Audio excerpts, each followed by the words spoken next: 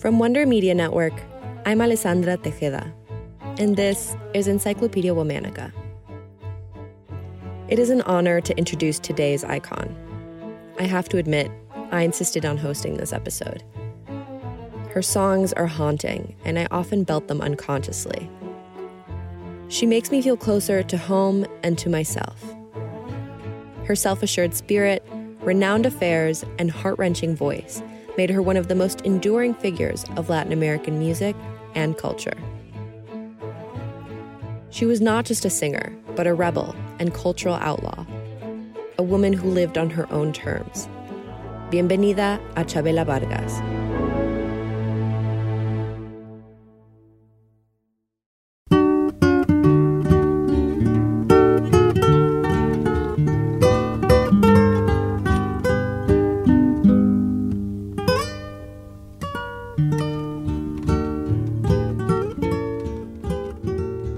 Before she was Chavela, she was Isabel Vargas Lizano. She was born in Costa Rica on April 17, 1919, to Francisco Vargas and Herminia Lizano. "I was born singing," Chavela once proclaimed. She sang to entertain herself during her lonely and painful childhood. Chavela was la niña rara, the strange girl, in her religious family and conservative community. She did not present herself like a prim and feminine young lady, as was expected.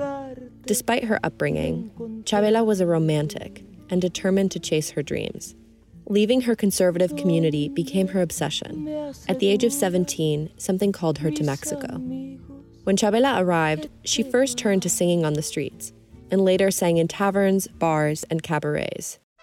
Chavela sang rancheras, a traditional genre of Mexican music that dates back to before the Mexican Revolution of 1910.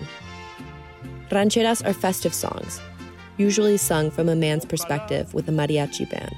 When women performed them, they typically did so in heels and colorful bright dresses with ribbons. Chavela did none of these things. Instead, she drank tequila, wore a poncho, toted a gun, and sang like a man. She didn't even change the pronouns in the songs. "I was the first woman who dared to sing to another woman," she later said. Her performance caught people's attention. They wanted to know who this woman was who wore pants. Chavela took other artistic liberties too. She slowed down the tempo of these songs and sang alone, with nothing but her guitar. That was all she needed. Her voice was not crystalline or delicate. It was a torrent of emotion, and audiences resonated with the pain Chavela carried in her voice. She transformed traditionally cheesy rancheras into poetry. Chavela quickly gained status in Mexico's post-revolutionary artistic and intellectual class. One evening, in the 1940s, she was invited by a friend to a party at Frida Kahlo's home, La Casa Azul. The two bold women quickly became friends, lovers, and each other's muses for a time. Chavela allegedly lived with Frida and Diego Rivera for over a year.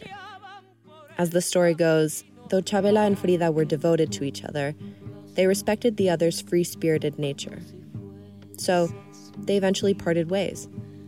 Chavela's many passionate and profound romances infused her singing. As a New Yorker article put it, she sang of loves that burn all the more brightly because they are fleeting. Chavela's life included many brushes with celebrity and the absurd. She packed a gun she shot off just for fun. The night of Elizabeth Taylor's wedding, Chavela went home with the stunning actress Ava Gardner. She seduced the wives of politicians and businessmen alike who came to hear her sing.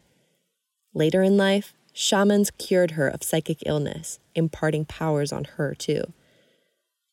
These are just some of the rumors people love to tell about her, and she likely didn't stop them. It was said that she recreated the past. Chavela's career was also marked by dark periods. She mainly booked small venues, singing songs written and composed by her contemporary, José Alfredo Jiménez. When not performing, Chavela and José Alfredo could be seen together polishing off bottles of tequila. And Chavela couldn't begin her sets without a few shots. In the documentary, Chavela, a former friend and partner said that Chavela behaved the way she did in order to survive in a patriarchal society. She had to be more macho than the men, abide by the social code, and make others respect her. This included never mentioning that she was gay. If her tough and macho persona included outdrinking the men, then this condition began to cost her. Venues stopped booking her and friends distanced themselves. Chavela disappeared for over a decade in the 1970s, and many presumed she died in obscurity. In reality, she was hiding out in Tepoztlán, a town in central Mexico, battling her alcoholism. After a significant relationship in her life ended because of her drunken behavior, she stopped drinking. Chavela reappeared in 1991, performing at a small cabaret in Coyoacán, Mexico City. The venue was packed with people who weren't even sure that they would see the Chavela Vargas on stage. One of the cabaret's owners, Liliana Felipe, said that before the show, Chavela was so nervous that she asked for a shot, explaining that she'd never performed without it. Liliana refused and threatened to instead send everyone home and cancel the show. Chavela took a big breath and stepped on stage to deliver a mesmerizing performance to a public that had waited years. Y agarraste por tu cuenta la parranda. Word spread. Before long, Chavela's name was bigger than it had been for the majority of her career.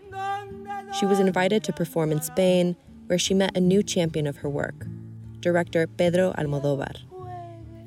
Pedro used her songs in several of his movies, saying they filled the gaps of his scripts. Chavela's debut performance in Spain kicked off the golden age of her career. Her performance was so powerful and intimate that people began to follow her work religiously. Chavela began to pack theaters and expanded into film. In the 2002 film Frida, about Frida Kahlo's life, she appears as Death and sings below a dark hood before revealing her face. She sings La Llorona, a traditional Mexican folk song, and her rendition is one of the most famous.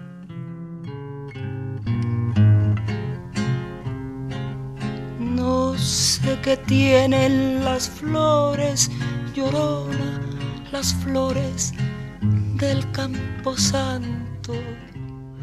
That same year, she officially came out as a lesbian at the age of 81, proudly reclaiming a word that for so long had been used to put her down. Chavela's career continued for another 20 years after she came back from obscurity. She enjoyed the company of new friends and an adoring public. She performed at esteemed venues and won awards, singing with the same brutal honesty that she had her whole life. Chavela once said that she needed the stage to breathe. She knew she was approaching her last days when she returned to Madrid to say goodbye and perform one last time. Friends who attended the concert with Chavela claimed that she wanted to die on stage, singing. She was hospitalized soon after and returned to Mexico. On August 5th, 2012, she passed away. Her last words were, "I go with Mexico in my heart." 2 days later, hundreds of people mourned her death and honored her brilliant life in the center of the city that molded her. She was 93.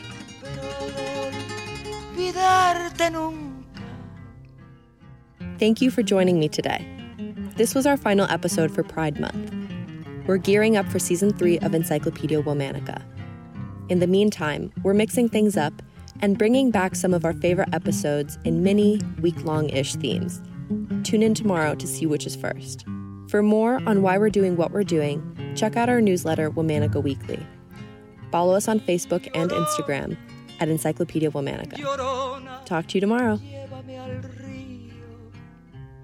Tápame con tu rebozo, Llorona, porque me muero de frío.